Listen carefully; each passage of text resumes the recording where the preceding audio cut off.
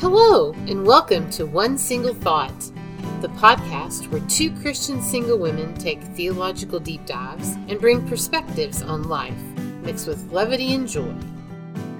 Heather, it is episode 20 today. Really? 20? 20!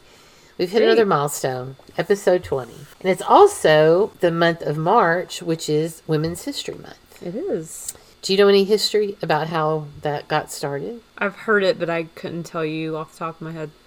So back in 1980, President Carter declared the week of March 8th as National Women's History Week. Now we see March 8th as the International Day of Women. And 6 years later, the U.S. expanded that to a month for National Women's History Month under President Reagan. That's a really good segue into our topic today. So this topic today, I was cleaning out some stuff because I moved to a new place. And so I found an essay I had written back in my 20s, so a long time ago.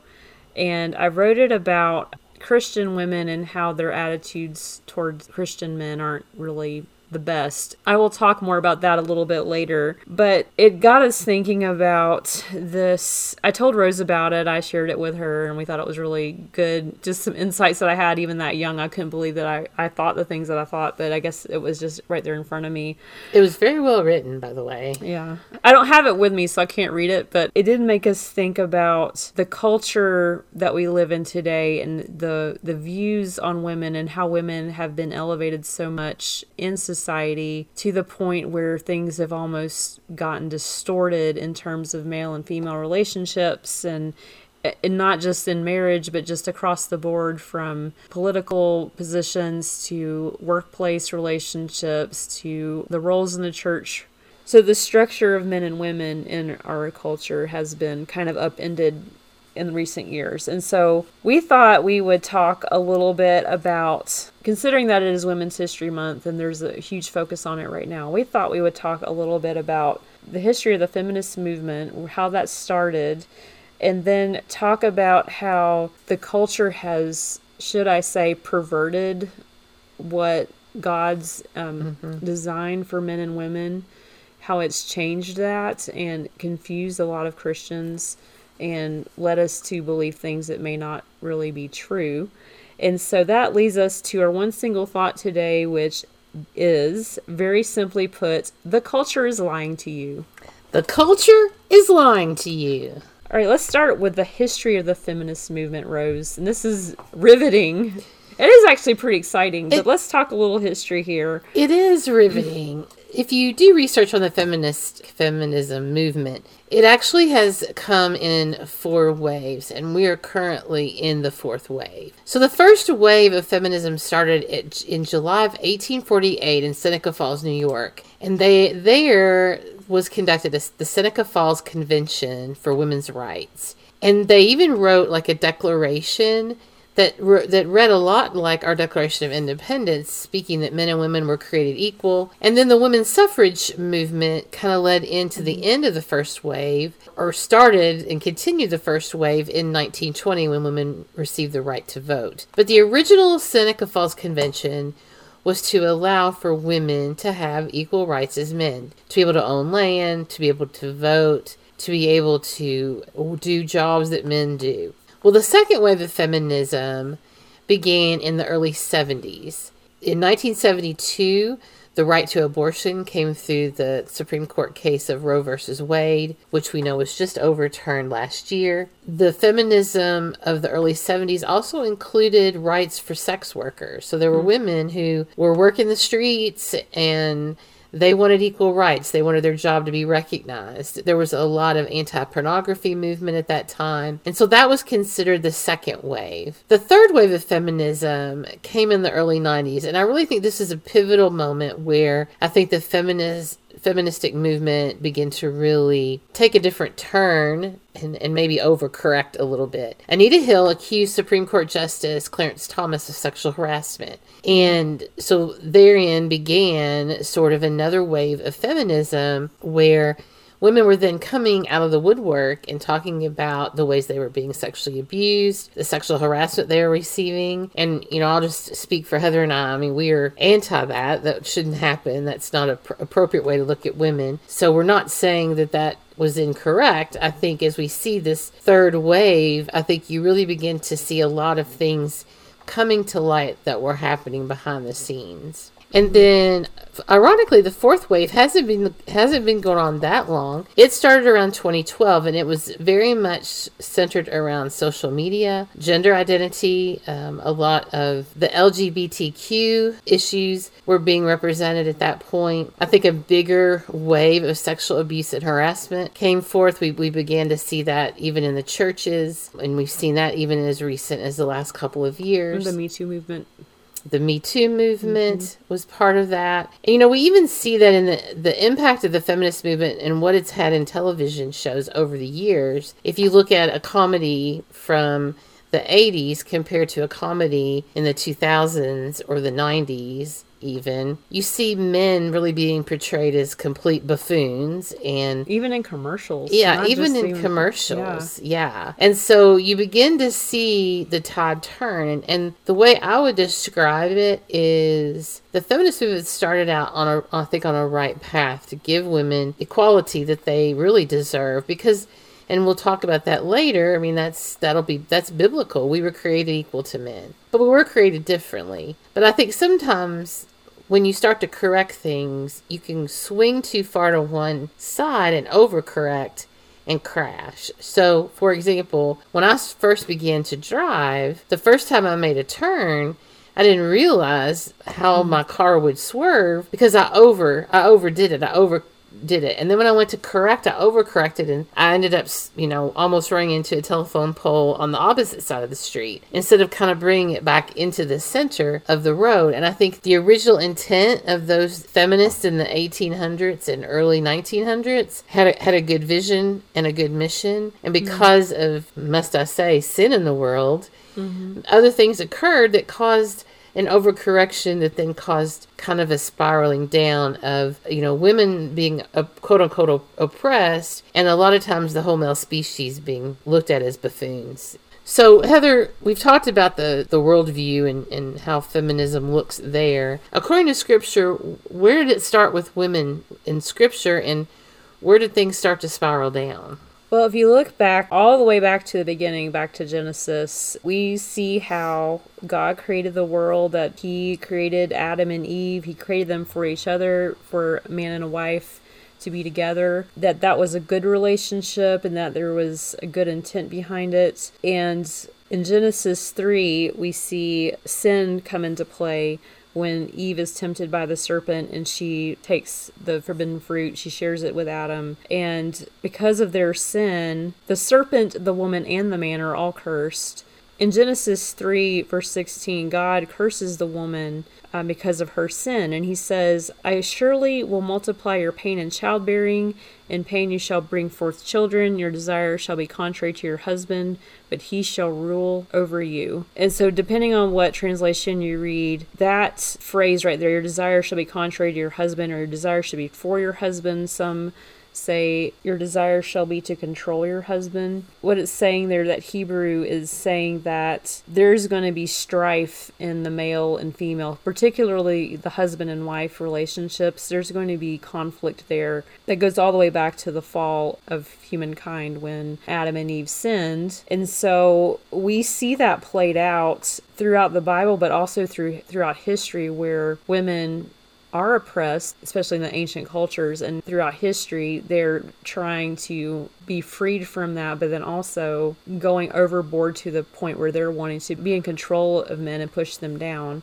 And so that is really just reflecting on going all the way back to Eve and to where she receives the punishment for her sin, and how that is passed down throughout the generations to male and female relationships and to women, on how they're going to be constantly striving to not only control their husbands and to be equal with their husbands, but also that plays out into society and how male and female relationships across the board are seen in our culture and our society. So, Heather, I think a lot of times when people look at the passage about where original sin happened, where Eve was deceived, a lot of people put a lot more bearing on the fact that it was Adam's responsibility as her husband to be there and not to fall into that same trap.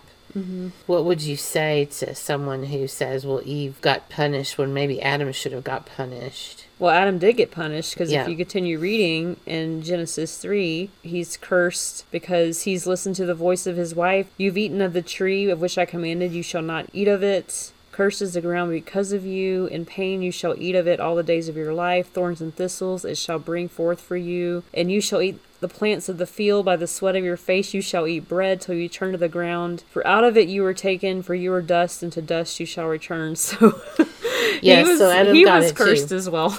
Well, and work in his work, but then also death. Yes. I mean, he received the curse of death, which was extended to Eve as well as a human. So Heather, I mean, wouldn't you say that Eve, before the sin entered the world, I mean, Adam wasn't over Eve? Like, I think we get that incorrect because the husband wasn't over the wife. Yeah, she was created as a helper. Yes, she was a helper, but the part of the curse that came because of her sin was that she would be under the rule of her husband. Man, yes. And so I think a lot of times we forget that the garden, which was perfect, what it really was like. I mean, that wasn't... Adam was responsible for himself. Eve was responsible for herself. Mm-hmm. And so they both got punished because of that. Yeah, because if you look back in Genesis 2, when God created Eve, it was a very good thing. God did create a helper. He didn't see any comparable creature from the animals that would fit Adam, and so he creates a woman from Adam, takes her from his rib and creates her. And so there is a very good and lovely purpose in the creation of the woman, and she was not created to be under his rule. She was there to be a complement to him, to be a helper for him. And then it says at the end of chapter 2 that the man shall leave his father and mother and hold fast to his wife, and they shall become one flesh. And it says the man and his wife were both naked and not ashamed. So just talking about the holiness of the marriage relationship of that covenant and how it was created to be good and beautiful and holy. And then in chapter 3, when they sin, that brings in this whole element of strife and conflict between them, where the woman is wanting to control and maybe even manipulate her husband, and so she can rule over him in situations. But what it's saying here in chapter 3 is that it's not going to be the case. The man is going to rule over the woman. And so we see that, like I said, we see that playing out in our marriage relationships today. We see that constantly. We hear about it all the time, whether you're a Christian or not. Even in Christian marriages, there's conflict and strife there. But we can see that conflict of just in general of women wanting to overtake and overpower men. Even if they don't realize it, they're moving in that direction. And so we do see, like I think I said this a little bit ago, but we do see in the Old Testament how women were treated pretty much. They were treated like property. They were. There's several passages talking about how to handle virgins and the price for them and all of that. Even in the time of Jesus, women were not allowed to be taught. We know that, at least in the ancient times, in biblical times, their position was not really that great. Rose, when somebody's reading the Bible, and they're in the Old Testament, maybe say they're in the Deuteronomy 22, and they talk about someone who sleeps with a woman, and if they're caught, then they have to pay her father 50 shekels of silver, and then she can be his wife. But then reading later on in the New Testament, where Paul's talking about women should not be speaking in church, which is a whole other topic we'll try to touch on a little bit. If somebody's reading that and they think, oh, the Bible is too misogynistic for me, there's just too much in here that's pushing women down, what would you say to them? So we're going to cover some of what Heather talked about later about women in marriage and speaking in church, and we'll speak to that in a little bit. But the first thing I would probably say to someone like that is that, you've got to read the whole of Scripture to really understand what Jesus came to do. And I would tell someone to focus on the New Testament, read the New Testament, and read the way that Jesus viewed women. We can start with the genealogy of Jesus. So in Matthew chapter 1, there's a whole genealogy of Jesus, and his ancestry.com tree is right there in Matthew chapter 1. And within his own genealogy, there was Rahab, and she was a prostitute. There was Ruth, and she was a Moabitess who the people of Moab worshipped other gods, but Ruth followed the one true God. So there were other women, Tamar, other ones in his genealogy, but not only were those types of women mentioned, but the fact that women were even named. That's huge, because women really didn't have identities in the Old Testament. And we see when we look at the feminist movement about how women, didn't have their names on credit cards and all of that stuff. I mean, you see how it has evolved, where women have become more viewed as more valuable in the world. But Jesus always saw them as valuable. Jesus came to bring the gospel, which is that anyone who believed in him wouldn't perish but have eternal life. And it wasn't just for the Jewish nation, but also for the Gentiles, the people that were not Jewish. And so Jesus also ministered to many women while he served in his ministry here on earth. One is the Samaritan woman. Samaritans were looked down on as lower class citizens. And Jesus met her at the well and spoke to her and shared the good news with her, shared that he was the living water. There was a woman with the issue of blood. She'd been bleeding for 12 years, and she crawled through the crowd just to touch his garment, and he felt the power go out of him. And then even up to his death, there were women at the crucifixion, Mary Magdalene, Mary the mother of Jesus, and other women that were there as he was killed on a cross. Then when we get to the tomb, Mary Magdalene, another Mary, not his mother, came to the tomb to prepare his body. And then we know there were women at the resurrection. Mary Magdalene, for one, who has been here now throughout his ministry, was at the crucifixion, was at the tomb, and then went and was there after his resurrection. And Jesus, the resurrected Lord, spoke to her. And she knew exactly his voice when she heard him say her name. So that's what the Bible teaches. If you believe the Bible is the truth, which we do, if you're a believer, you believe the Bible is true, then we see how God allowed all these women to be a part of the story of the gospel. And that is completely opposite of the culture of that time. So when you read those things, you have to see that you may say that, there's law in Deuteronomy that is crazy about bride prices and all those things, but that was the culture of the time, and Jesus came to bring freedom through him. Now, Jesus resurrected, well, then what happened? Well, there were a lot of women in the early church in the book of Acts that played pivotal roles in the church. Priscilla, Lydia. Lydia was a working woman who used her funds to support the early church. She housed Paul and those who traveled with him. Phoebe was a leader in the church. Dorcas, when she was so prevalent in the early church that when she died, the widows would just stand around her bed weeping because of all that she had done for the church. So I think all in all, we see that culture at that time, 2,000 plus years ago, you wouldn't have seen women's names even written. And you hear a lot of progressive Christians talk about the patriarchy and how women are not named in the Bible enough, and there's not a lot of them named. Praise the Lord that we have who is named, because honestly, they wouldn't even have been named at all if Jesus had them as part of his ministry. So as we look at Scripture and we look at Old Testament, New Testament, before Christ and Christ, after Christ came, we know that Christ came to fulfill the law. And so the law that we read in the Old Testament, Christ came to fulfill it. And so you can't consider the Bible misogynistic unless you read it in its totality and see Jesus from the beginning. We know Jesus is throughout the Old Testament and the New Testament, but you've got to read the whole story to understand that women were considered precious in the Lord's eyes and were pivotal. They were the first ones to hear of his resurrection. They were the first ones to see the empty tomb. Mary Magdalene was the first to talk to Jesus post-resurrection. So that alone is pretty powerful support of women. So Heather, how does the culture portray women as it compares to Scripture? It's very different.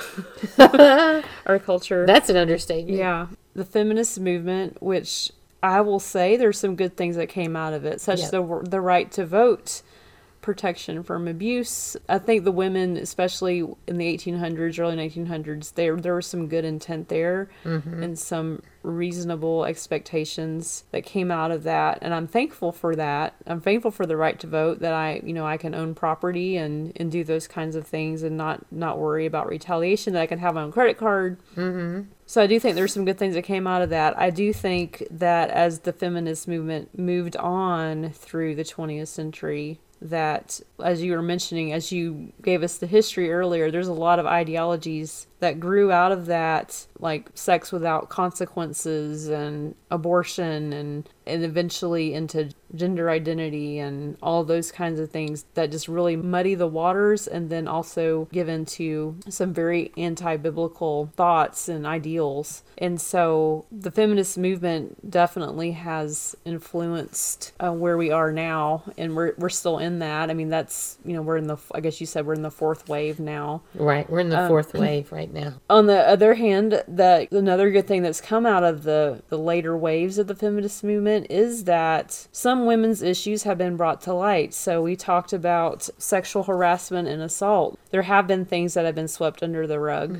People tend to, in the past, have dismissed claims. One example is the whole Ravi Zacharias scandal. He's passed away now, and if you don't know about that, you can Google it. It's all over the internet, what happened with him a couple years ago before he passed away. But I know when he was originally accused by that woman of sexual misconduct, that people were jumping to his defense and dismissing her claims as she was just trying to get money out of him or whatever. We found out later that he was in grievous sin and in doing way more than just this inappropriate email relationship he had with her. So we do need to acknowledge that there are some pretty heinous things that women have gone through with sexual harassment from leaders, especially in the church, that have been overlooked and dismissed. I want to say that even though I think the Me Too movement was overblown, and that some honest men were canceled, I think it did give people courage to come up and say what had happened to them in the past. On the other hand, I will say, like you said, we've overcorrected, that there have been women who have accused all men of, no matter who they are, no matter how upstanding they are, men who would never do anything intentionally harmful to anyone, who would be very grieved if they known they had hurt someone. Women have been very quick to dismiss or to cancel those men, or to accuse them and destroy their careers, destroy their lives because of accusations that weren't true. I think it's just been distorted to now it's when I hear an accusation in the news, it's really hard to know, okay, is she telling the truth? Right. Or is he telling the truth? Is it he said, she said, unless there's evidence there? Because it's just so confusing now. Everyone's just so quick to get offended and to cancel everyone without any kind of evidence to support it. And that's mostly a social media problem, where someone will come out and say something against somebody, and then they end up destroying a person's life before they even know the facts. It's all feeding from this idea that has kind of grown over the years, especially recent years, that in general all men are bad, or all men are oppressive or oppressors, that women as the oppressed group are to be empowered and to be lifted up and to be basically the ideal. Although we can't really define what a woman is for some reason now. I don't know why that's so hard, but that's a whole other podcast we could do. And now men want to be women, and it's just so confusing right now, and it doesn't need to be confusing. But as you can see, if you look all the way back to Genesis, it predicted it, and this is what's happened. The whole male-female interaction, that whole relationship has been flipped on its head and perverted and distorted. And sin has come in from both sides, from men and women. Accusations, sin towards each other, abuse from each other. Yeah, the culture has just has just blown it up into where now women don't need men, men are oppressors, and you're better off without them, girl power and all that. I think you're right, Heather. It's sort of an all or nothing. In the current state of our culture, women are always the champion, men are always the villain. And while many men are the villain and they are rightly accused, I think we can't throw all men in that same bucket. And so I think it's important that women can be free to share these abuses, but I think men need to be as well. I mean, men are equally at risk to be abused by women, but it just shows how things can be overcorrected and swing way to the other end. And now I think it would be very hard to be a man who is now looked at as everything you've done is every man should have to pay for what one out of 3 men may be, instead of focusing just on those that are in the wrong. Well, and if you're a man, you're not even allowed to speak, because you're not allowed to have an opinion because you're a man and you're the oppressor. And right, so we basically flipped it, but we flipped it too far in the other direction. What about believers? How have believers misinterpreted Scripture in how it speaks about women? The first thing we need to remember is that the Bible speaks about roles of women, specifically women as wives and women in leadership roles in the church. Now, the Bible doesn't say that a woman can't be a manager over women in the workplace. The Bible doesn't say that. The way the Bible explains a role of a woman is specifically in the marriage relationship and in roles in the local church. So I want to read a couple of passages. The first is Ephesians 5:22 through 25, which says, "Wives, submit to your husbands as to the Lord, because the husband is the head of the wife, as Christ is the head of the church. He is the Savior of the body." Now, usually that's where we stop. But if we go on and read 24 and 25, it says, "Now, as the church submits to Christ, so also wives are to submit to their husbands in everything. Husbands, love your wives just as Christ loved the church and gave himself for her." So a lot of times we focus on the wives submitting to your husbands as, the wife is being oppressed. But if we read on through verse 25, we see that husbands are commanded to love their wives as Christ loved the church. And we know what Christ did for the church. He died for the church. So if a husband is loving his wife as Christ loved us, then he's willing to lay his life down for his wife. And so, to be honest, I think the husbands kind of have a higher level, a higher bar to live up to than the women. Now I'm going to read 1 Timothy chapter 3, verses 1 through 7. And it says, "This saying is trustworthy. If anyone aspires to be an overseer or an elder, he desires a noble work. An elder, therefore, must be above reproach, the husband of one wife, self-controlled, sensible, respectable, hospitable, able to teach, not an excessive drinker, not a bully, but gentle, not quarrelsome, not greedy. He must manage his own household competently and have his children under control with all dignity. If anyone does not know how to manage his own household, how will he take care of God's church? He must not be a new convert, or he might become conceited and incur the same condemnation as the devil. Furthermore, he must have a good reputation among outsiders, so that he does not fall into disgrace and the devil's trap." So this passage talks about the role in the church of an elder, of an overseer. And in our church, we interpret the word of elder and overseer and pastor all the same. So our church, if you want to call our pastors elders, they're also elders. And so that passage speaks of the leaders in the church that oversee the work of the church are to be men. And that's very countercultural and even sometimes counter to what many churches even stand for these days. But we feel that as Scripture teaches, that is what it teaches. Now, another passage that is many Christians like to point to as another way that the Bible is misogynistic is 1 Timothy 2, verses 11 through 12. "A woman is to learn quietly with full submission. I do not allow a woman to teach or have authority over a man. Instead, she is to remain quiet let's talk a little bit about the word quiet, or that she is quietly. That word in the Greek does not mean that the women are never to utter a word when the church gathers for worship. This would be completely contradictory to what Paul teaches about women in 1 Corinthians 11, and we're not going to read that whole chapter, but in that chapter he tells the women how to pray and prophesy in church. So obviously Paul's assumption is that they're going to pray and prophesy, which means his assumption is they're going to speak during church services. So you have to look at Scripture and interpret Scripture with Scripture. And when Christians are commanded to pray for a peaceful and quiet life, that phrase doesn't really describe a life in which nobody talks. It's rather aims at a life that has no turmoil. So likewise here, that word quiet or quietly doesn't mean complete silence. It means instead that women are to be without turmoil. The term requires women to have a quiet demeanor and a spirit that is peaceable instead of argumentative. Now, it also says in that passage that a woman isn't to have authority over a man, or in many ways we might say that is teaching, men directly.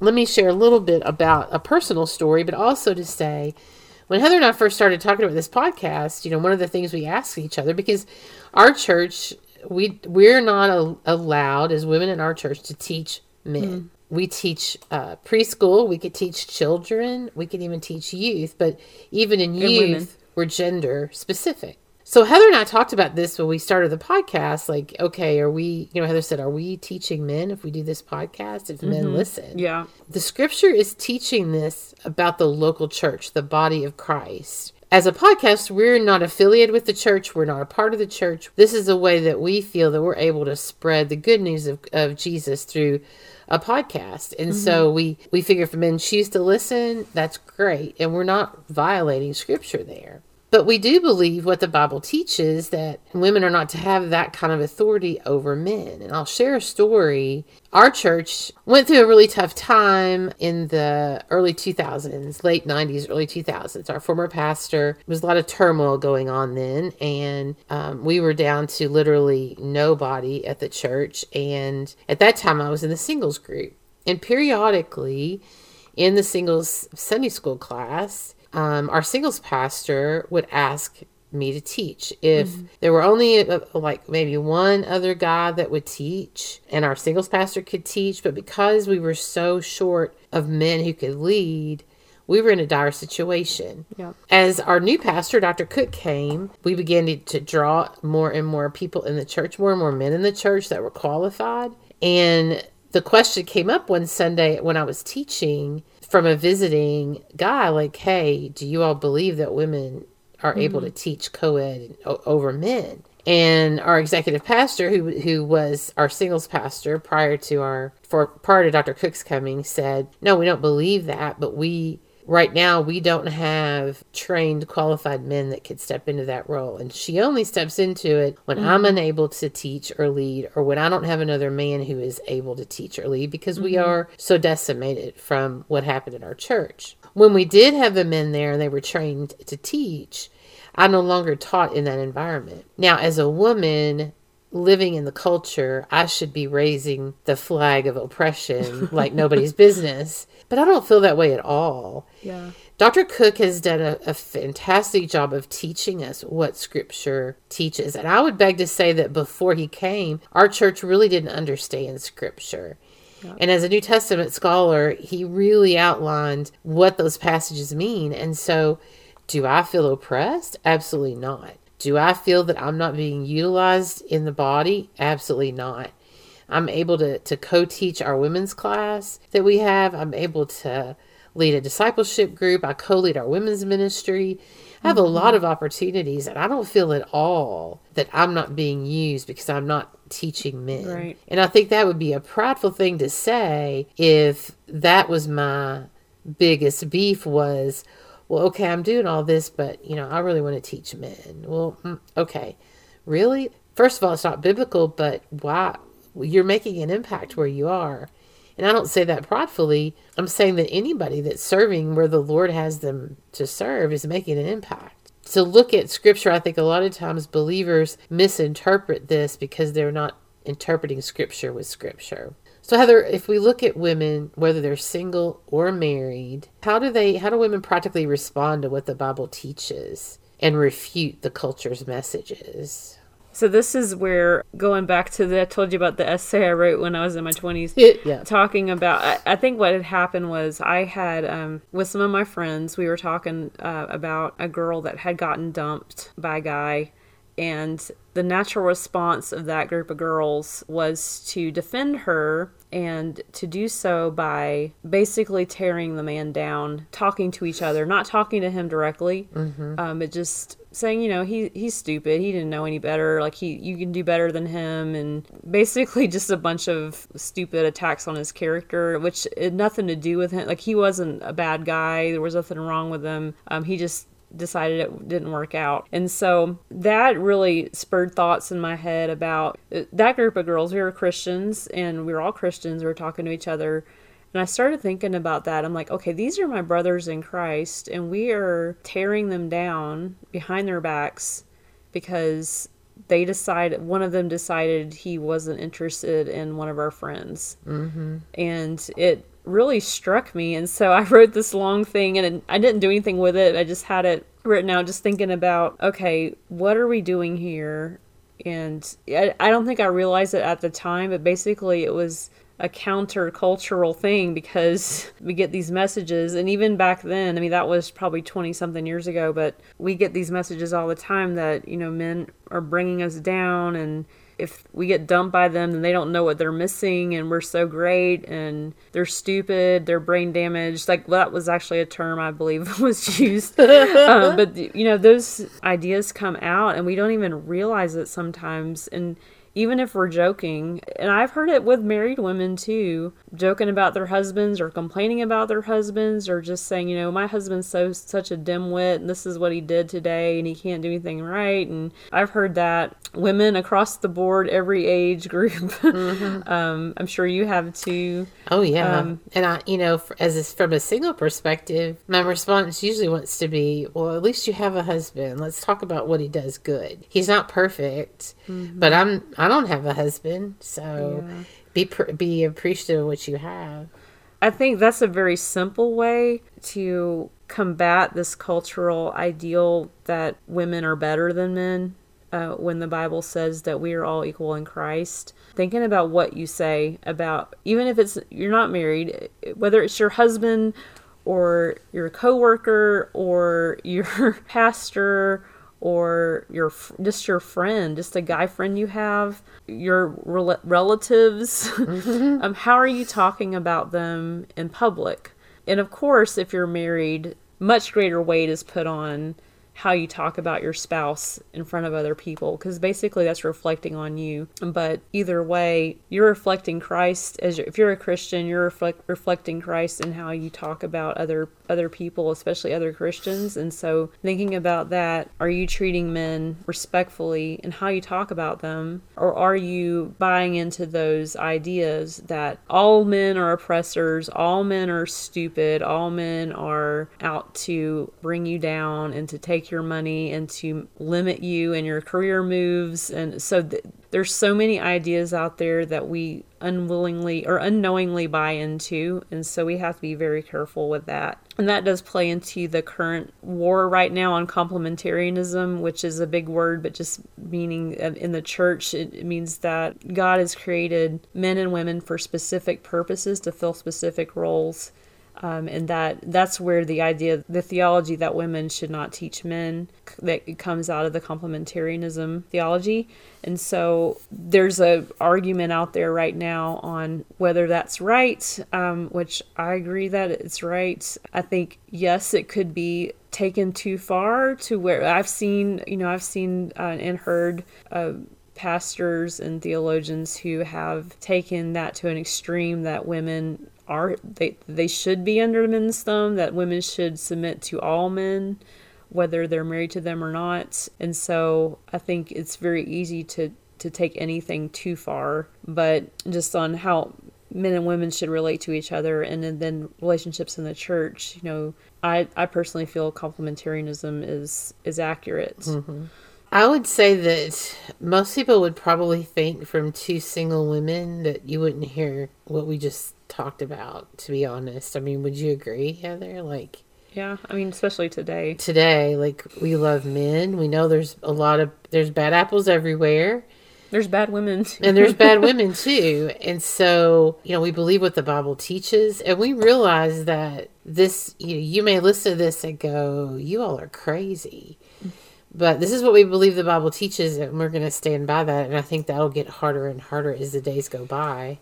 Mm-hmm. When there are less and less people, there's a lot of debate, as Heather mentioned, on complementarianism and the role of women in the church. Just even within our own denomination, Southern Baptist Convention, where we have cut off fellowship with churches that have women as their lead, have considered women one of their lead pastors. So it's important to sit under good teaching, good solid biblical teaching, to understand so that you can spot the lies in the culture, because I think it's easy to fall into the trap of, hearing something and agreeing with it when really doesn't line up biblically.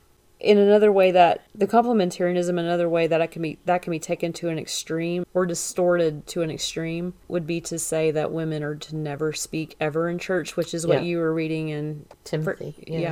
In Corinthians. That's not true. And I have heard from people and read quotes from different pastors and theologians that's an anathema if a woman gets up and prays in church or something, which is it's not biblical, because we can see this right here in the New Testament. And so, I mean, at Ninth and O, we allow women to read scripture before their sermon. They don't preach, but they will pray and read scripture. In fact, Heather herself did that. Has read scripture and prayed at our church. It's easy to take something to an extreme either way, and you have to make sure that you're not doing that. And also making allowances for, like what you were saying with when you had to teach men a couple times. I've had to do that before when I was in a church of 30 people. I went in seminary for a little while. I went to a very, very tiny church, and it was me and the pastor who were the seminary trained. And then there was another man. There's 3 of us who were seminary trained. Mm-hmm. And I was still in seminary, and I think Pastor was too. But no one else had any biblical training. It was a class, there was one adult Sunday school class. It was co-ed. Mm-hmm. It maybe had 5 to 10 people at the most on a Sunday. There was like 1 or 2 Sundays where the pastor was out of town and the other man was out of town. I don't even know who preached that day. I think maybe they had a guest come in. I don't even know. So guess who had to teach? Right. I mean, I did. They asked me to teach, and it was weird, and I felt kind of uncomfortable doing it, but there was no one else to teach the class. Right. But I do it. If you ask me, do I think I was in sin by doing that? I don't at that moment. I didn't do it after that. And so there's some people who would disagree with that.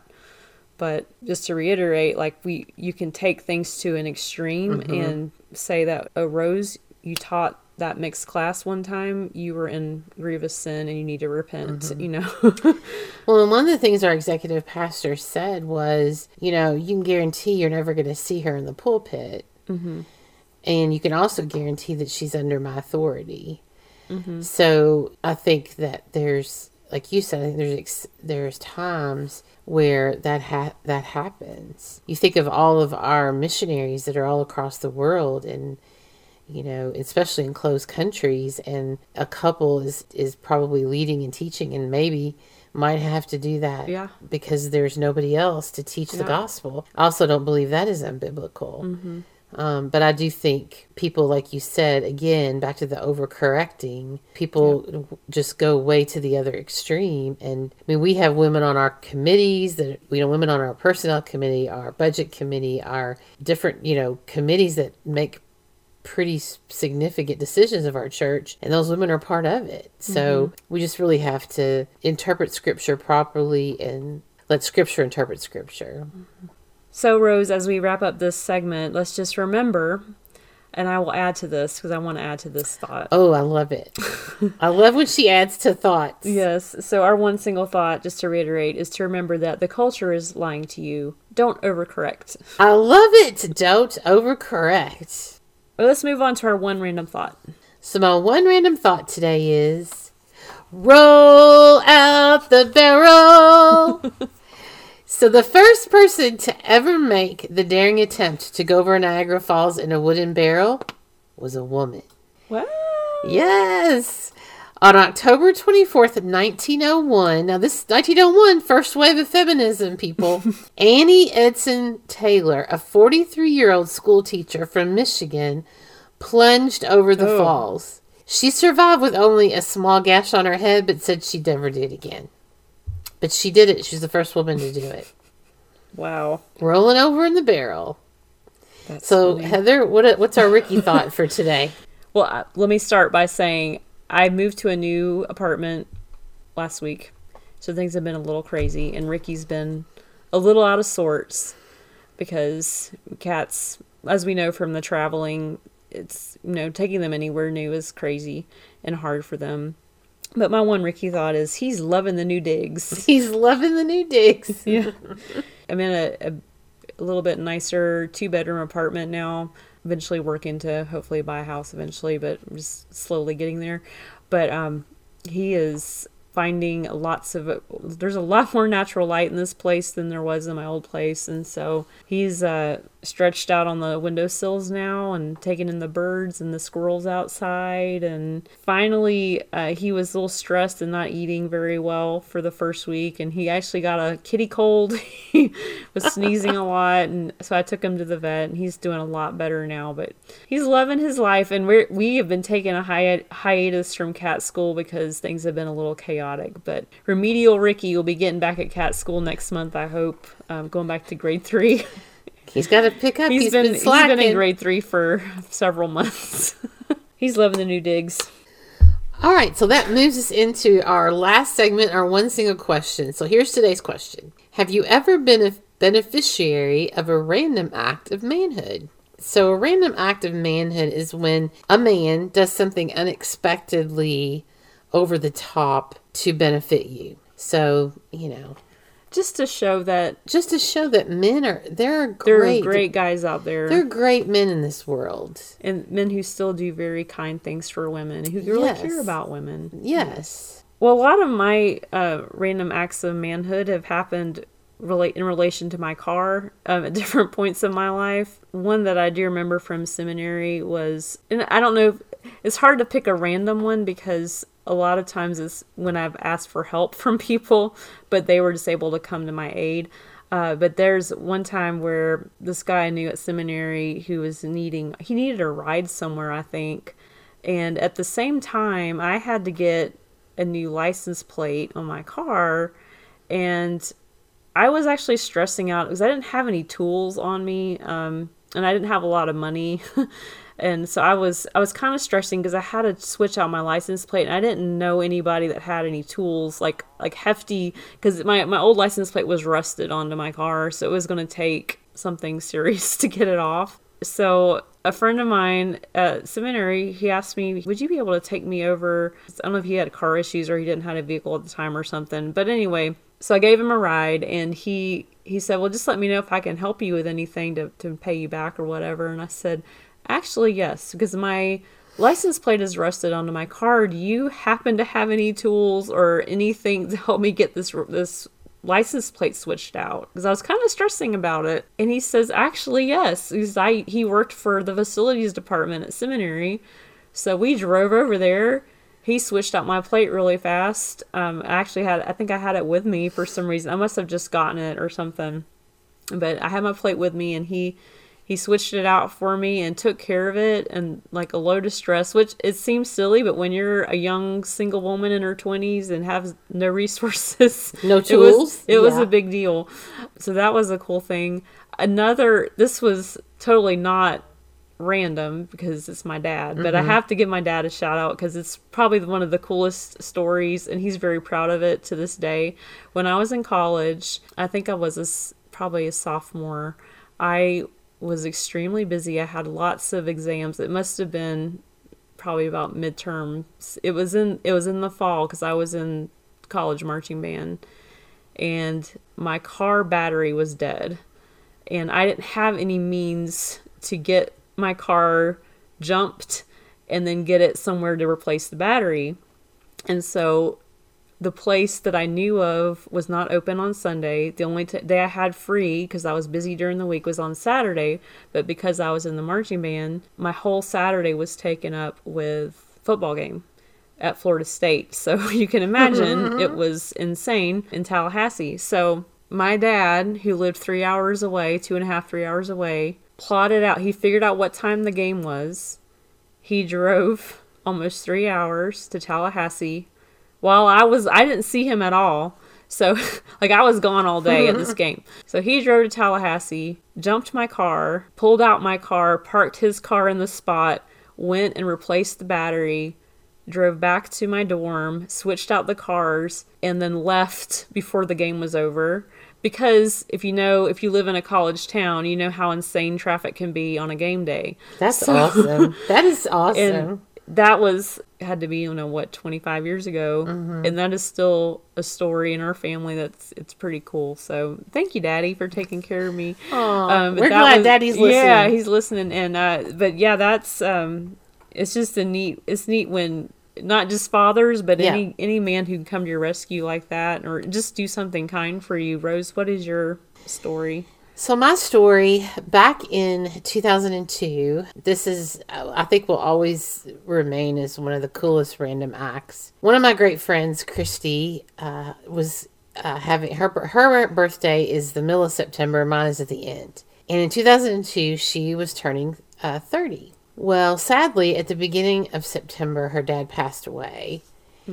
So we couldn't really celebrate right away, because it was only a week or two from her dad's death. So we decided to postpone it a couple more weeks, and we did a party, of all places, at Chuck E. Cheese. I told everybody we were going to have a party somewhere that was fun. There'd be no black over the hill stuff, because she already had enough sadness in her life, and we wanted to make this a fun, joyful event. And I mean, you can't get much more fun than Chuck E. Cheese, even when you're in your 30s. So what ended up happening is that it worked out that the party was going to be on my actual birthday. So I told everybody, I said, look, we're not sharing our birthday. This is her 30th.